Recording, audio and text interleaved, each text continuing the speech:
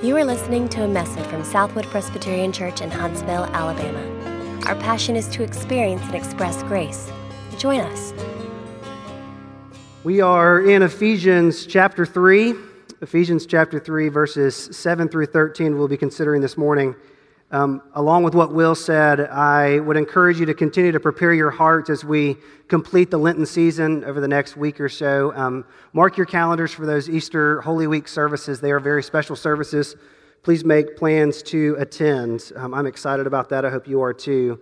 I told one of our members this morning that God in His love and kindness gave us Easter. It happened, but it's also happening. We have a reminder every year we get to celebrate this amazing news of Jesus defeating death, rising from the grave. It changed the entire course of history, and we celebrate it each year. It happened, but we also celebrate that it's happening in the coming weeks. So continue to prepare your hearts for that. Ephesians chapter 3, verses 7 through 13, Paul's going to continue to draw out for us what this mystery of the gospel is, what it looks like in our lives. He's going to help us to see more of what God intended as He reveals and works the gospel into our lives as believers. So look with me at Ephesians 3, verses 7 through 13. Paul says this, "Of this gospel I was made a minister according to the gift of God's grace, which was given me by the working of His power. To me, though I am the very least of all the saints, this grace was given, to preach to the Gentiles the unsearchable riches of Christ, and to bring to light for everyone what is the plan of the mystery hidden for ages in God who created all things, so that through the church the manifold wisdom of God might be made known to the rulers and the authorities in the heavenly places. This was according to the eternal purpose that He has realized in Christ Jesus our Lord, in whom we have boldness and access with confidence through faith in Him. So I ask you not to lose heart for what I am suffering for you, which is your glory." Let's pray together. Father, this is your word. This is your time. These are your people. And I ask that you would be present with us, that you would bless us in a unique and special way during this time. Not because of what I say, because of anything that I might be or the way that this pulpit is represented, but only because of your truth. May my words be your words. May the truth that is proclaimed here take hold in the lives of these, your people. Pray these things in your heavenly and righteous Son's name. Amen. One of the primary philosophies of ministry when you work with junior high students is the managing and the organizing of chaos. The wiring of the brain of a junior higher is this combination of random attention levels, spurts of energy going in all kinds of different directions. There's this crazy cocktail of hormones that's constantly brewing in their bodies. And especially for junior high boys, this is true when we play games. We know, myself and Winnie, any staff member that we have, we train them to know that when you work with junior highs, when you play games with them, you've got to know that at some point chaos is going to ensue. Like all of your structure is going to fall apart, and if you like structure and rules in a game, forget about it with a junior higher. Chaos is going to ensue. Things are going to go crazy at some point. This is never truer than in the first 20 minutes of junior high life. If you come across the street to the lodge on Wednesday nights, from 6 o'clock till about 6:20 is kind of a hangout free time for our junior hires. And you ought to sign a waiver before you enter the gym because it is chaos. There are dodgeballs, there are kickballs, there are basketballs, there are volleyballs, there are finger blasters, there's shoes flying, like whatever they can find is being thrown or shot or dodged, whatever it is. You really should come take a look sometime. If the students are amped up enough, if they've had enough caffeine, the normal use for each ball will change.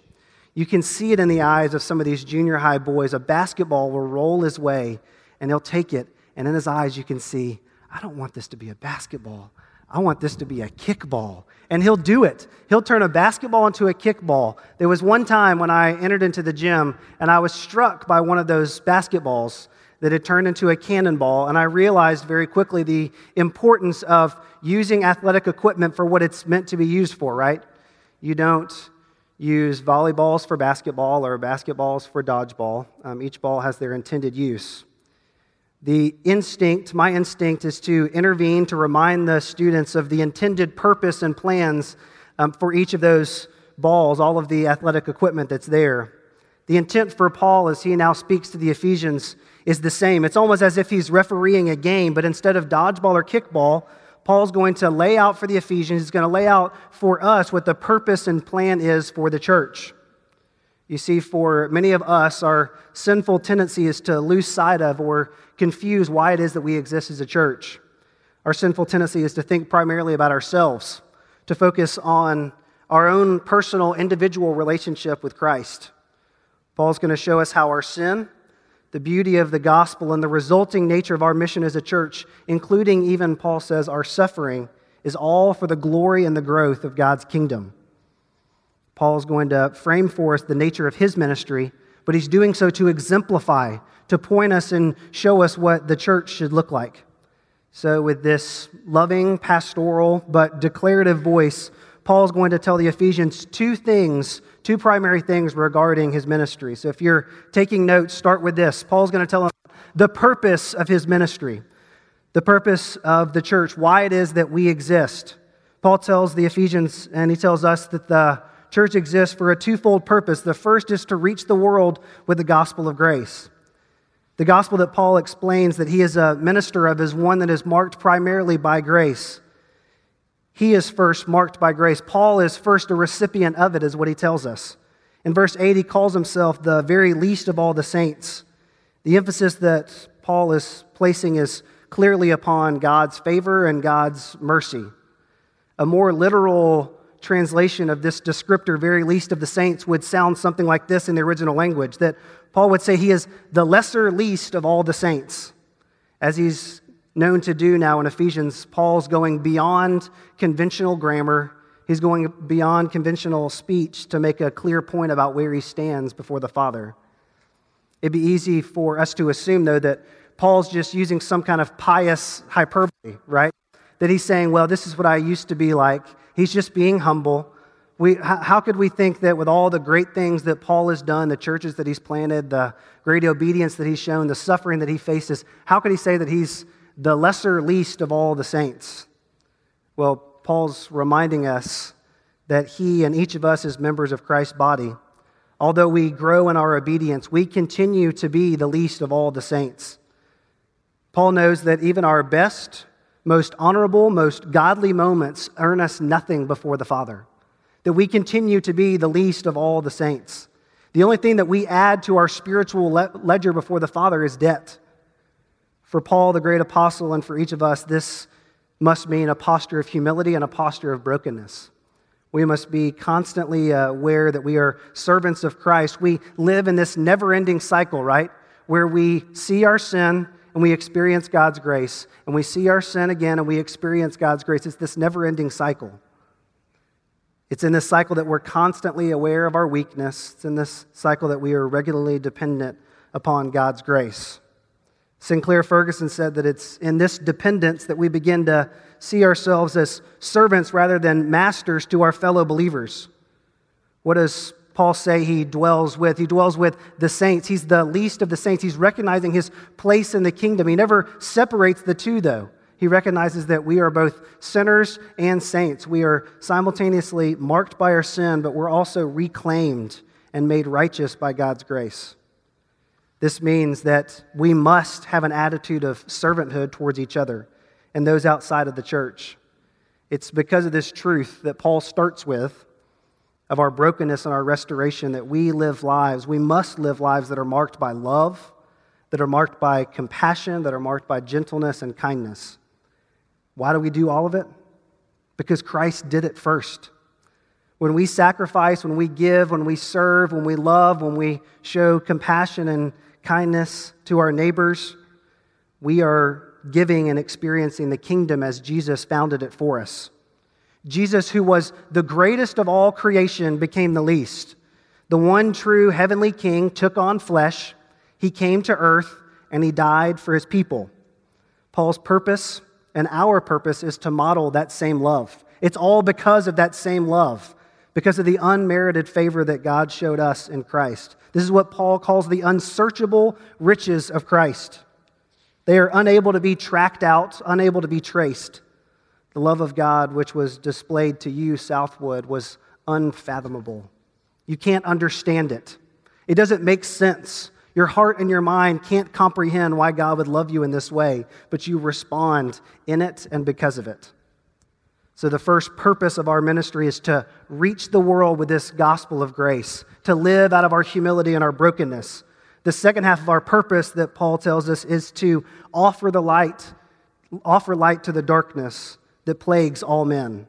Chapter 2 told us about the dividing wall of hostility that existed between God and the Gentiles and how Jesus broke that down. But now Paul is telling us to go beyond that, to take the light of the gospel and carry it to all people and to all places. We've seen the light, we've experienced the light, now we go as light bearers into the world. We've been shown the glory of Christ. Now we get to take it to all of the world, to every part of our lives, to apply the gospel where we live and we work and we play. We get to partner with God. We get to join Him in this process of reversing the fall, of taking back what was His, taking back what was lost and damaged. So this means some challenging things for you, for us. It means we don't just sit here in the pews, receive God's word, and then go about our business. It means that the gospel needs to be taking hold in every corner of your life. It means that you should be on the cutting edge of reconciliation. It means that you should perform your work with utter integrity, that you should live honestly in your relationships. It means that you should take up the fight against injustices. You should declare truth to your children and to your children's friends about the broken and cynical generation that they're a part of. It means that you should honor others with love. You should work for social change. You should grow a garden. You should cook good food. You're bringing beauty and glory back into the world, into all of the places that have been touched by the fall. And while you do this, you're constantly remembering, constantly renewed by the humbling reality that God chose you to offer this light to first. You're carrying what you have first experienced. You are God's light bearers to the whole world. If you watched the national news or glanced at headlines this week, then you know Starbucks made the news. After starting in their home market of Seattle, Starbucks just this week rolled out a nationwide campaign called Race Together. The idea is for all of Starbucks baristas at all of their locations, along with the cup of coffee that they serve, to start a conversation about racial reconciliation. They can write a note on the cup, they can share a quote, they can offer a quick thought about the problems that are plaguing our country and our community. Now, as you can imagine, this has caused a lot of controversy. Some think it's a great idea. Some think it's a great way to get people talking, but there are other people who just want to receive their coffee, or they don't want to have that conversation with Starbucks baristas. Despite the pushback, Howard Schultz, the CEO of Starbucks, is standing strong. He released a memo to his employees this week, and this is what the memo said. He said, "I'm asking you to perform the small gesture of writing Race Together on a cup. And if a customer asks you what this is, try and engage in a discussion. Tell them that we have problems in this country with regard to race and racial reconciliation, and that you believe that we're better than this. We believe the country is better than this. And if this makes you have a conversation with a customer about the need for compassion, the need for empathy, the need for love for others, if you can do that with one customer one day, you're making a significant difference as we move forward." Now, I'm not here to give you the official position of Southwood's leadership on Starbucks, on this move that they've made, or mine and Will's official position. I'm not here to criticize or challenge Starbucks. I'm here to criticize and challenge you as Christ Church. Listen again to the last part of what Howard Schultz said. He said, "If this makes you have a conversation with a customer about the need for compassion, the need for empathy, the need for love towards others, if you can do that with one customer one day, you're making a significant difference as we go forward." My first thought as I heard about what this coffee company was doing was, forgive us, Father. Forgive us that we have coffee companies doing what we should be doing as a church. Forgive us for not starting better conversations. Forgive us for not having compassion, empathy, love, cultural awareness, and sensitivity. Forgive us for missing the purpose of your church and the reason that you have placed us in this world. Now, Southwood, you need to know that you are doing lots of great things. I believe in you. You are engaged in the city. You're engaged in the lives of your neighbors and your friends. But until we have spread the light to everyone, what is the glorious, amazing gospel of grace, until we've spread it everywhere, coffee companies are going to do it in our stead. Lead the way in your workplace. Lead the way in your children's schools. Lead the way in your friendships and in your neighborhoods. Love what God loves by bringing it into the darkness. Don't let others do it for us. Step in. Lead the way. Be light bearers. Paul has told us that the ministry, his ministry and the ministry of the church, has this purpose of advancing the kingdom by reaching the world with the gospel and taking light into the darkness. He answers for us this second question then of what is God up to then when he works? Why are we doing all of this? What is God's plan? So the second thing that Paul tells us is what God's plan is for the church and for ministry here. Ultimately, Paul tells us his plan is to display power and to raise up glory in our midst. God is working to display power and to raise up glory in our midst. To better understand this idea of power and glory being proclaimed, we need to look back and remember this principle that Paul's been building upon of the heavenly places. Look with me at Ephesians chapter 1, verse 20, where Paul told us this about God. He says that God worked in Christ when he raised him from the dead and seated him at his right hand in the heavenly places. It was emphasized at the beginning of Paul's letter that God is firmly established in heaven and that Christ, upon his resurrection, was seated in his right place with God. He was seated in the heavenly places. The second chapter of Ephesians in verse 6, we are told that God did what? Then he raised us up and he seated us with him in the heavenly places in Christ Jesus. So just as God was faithful to raise up Christ, we were merited with all of Christ's obedience. We were merited with his resurrection and his conquering of death. So we were seated with Christ in heaven. But the idea continues. Look at verses 9 and 10.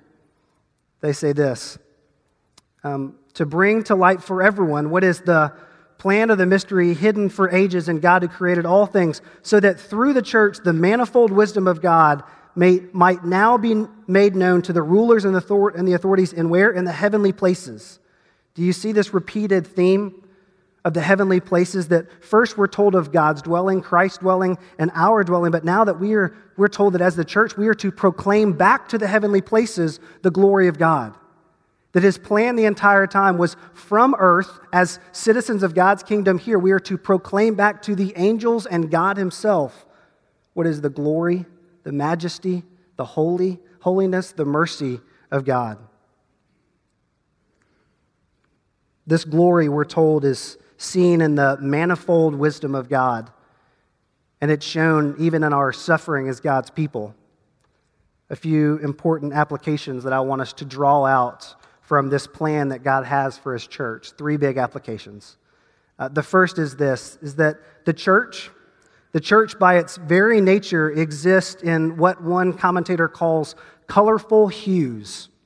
The church exists in colorful hues. The proclamation of the gospel that Paul has been spreading is not just intended to bring individuals in the kingdom, but to actually create this ever-broadening, ever-expanding, always diversifying place called the church.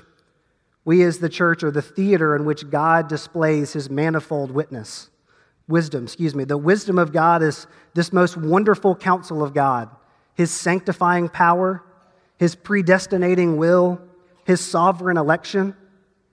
And how has it worked out? It's worked out in manifold ways, in diversity, and in many facets. This means that if we as the church are properly reflecting the wisdom and the revelation of God that we claim to have seen, then we must embrace what it means to belong to a people who are diverse. What it means to belong to a people who don't look like us sometimes, who do different things, who have different interests, who look and smell a little bit different than us.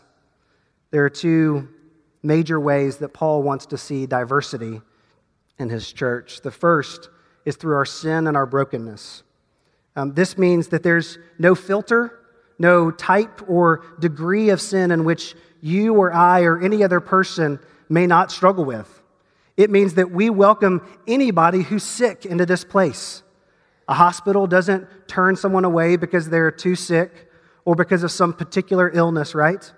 So too should we never turn our attention and our hearts away from the brokenness, the sinfulness, the doubts, the messiness, the worry that relationships with the world will bring us. We must have diversity in our sin and our brokenness. The second way that we should have diversity is in our racial and social makeup. Paul tells us that the church is going to be filled with people from every tribe, every tongue, every nation, every life stage, every personal history, and varied financial backgrounds. And this is something that we should long for, that we should celebrate, we should praise God for. It means that we should champion and embrace ways to diversify where and when we can as a community.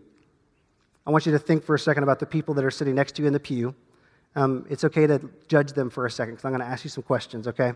Do you think that they live a similar lifestyle as you? Do you think that they desire the same things as you? Do you think they have the same general needs that you do in your life? I would expect you to say yes. That's okay. I would expect us to be a group of people who are generally like-minded, who have similar interests, similar needs, similar desires. But I want you to think about your next-door neighbor now, or the parents of your son's friend at school, or the people on the sidelines of the soccer field, or who are in theater practice with your kids. Are they a little different? Do they talk a little different? Do they come from a little less pedigree than you do? And do you feel like we're missing something at Southwood without them? You should. There should be a hole in your heart. There are empty places in our pews. And there should be a desire within the life and the body of this church for a more diversified group of people. Because this, Paul says, is one of the infectious implications of the gospel. That you're so amazed by the fact that you were saved that you can't help but get more people in here. You can't help but get more people who would also be amazed by the fact that they were saved. That you would desire to show God's manifold witness to the world. The second application of this plan of God to display His power and His glory is that we might see in the face of our suffering, our need, and the glory of heaven. I don't intend to give a full explanation or a great thesis on the topic of suffering this morning, but I think it's necessary for us to recognize what Paul's saying. This primary point at the end of our passage, and it's this, that our suffering is ultimately intended for the glory of God and His church. There are all kinds of mysteries, uncertainties, frustrations, hurts, and scars that result from our suffering. But God's promise is that nothing else, if nothing else, that they would cause us to long and desire more for heaven. That they would cause us to long and desire more for God's healing grace. Look at what Brian Chappell says about Paul's suffering. He says, from an earthly perspective, that is Paul's suffering, hinder his ministry, they endanger his life, and spoil his reputation. But from heaven's perspective, he sees that God uses even suffering for the great glory of bringing us together for the praise of our Savior. Listen to this. This is the ultimate sign of our genuine calling. We are so enraptured by grace that we would be willing to die to self and live for God so that we might bring together many sinners of many kinds to be a witness to the Savior in heaven and on earth. This is the infectious implication of the gospel, that we would desire so greatly for God's kingdom to expand, that we would recognize God's purposes and even embrace the suffering that we have in our lives so that more might be added to the number of God's kingdom. But this is foolish and unwise. The world looks at us and is confused. They laugh. Why would we embrace our suffering? Who would embrace their suffering? The Easter story that we're going to celebrate in the next few weeks tells us that there was one person who did. Jesus embraced his suffering. He said, though he desired for the cup to pass, his desire was that his Father's reign would increase, that his Father's kingdom would increase, and Jesus would endure the greatest pain, that Jesus would endure the greatest suffering on our behalf. His pain and suffering, his torture and torment are what now give us hope. They give us hope that God is actively working in our suffering, that God is drawing us to himself in our suffering, and he is advancing and growing his kingdom through our suffering. Suffering, Paul tells us, results in the growth and the glory of God's name and God's kingdom. Ultimately, Paul's message as he describes the purpose and the plan of God in the life of a believer in the church is that our faith, this church, is not about Jesus and me, it's about Jesus and us. That we exist as a corporate, gathered group of people. Our chief desire should be for the glory of God and the gathering of many types of people to God. People of different tastes and interests, backgrounds and struggles. Faith, Paul tells us, is not an isolated one-time transaction with God, but rather an engaged, regular, integrated relationship where many different people come together for one common interest, and that is the glory of God. By showing love, by showing grace and favor to all those that Jesus died for, we are displaying the manifold wisdom of God. And we are proclaiming to those on earth and to our Father in heaven what is his glorious and mighty reign. God's desire is that we would be willing to die to self and to live for the sake of God's glory and the others of this community. The greatest implication of the gospel is not just that God died for you, but that he died for us, for the entire world. May we worship God, may we live as his followers and embrace his mission to this end. Will you pray with me? Father, this doesn't make sense.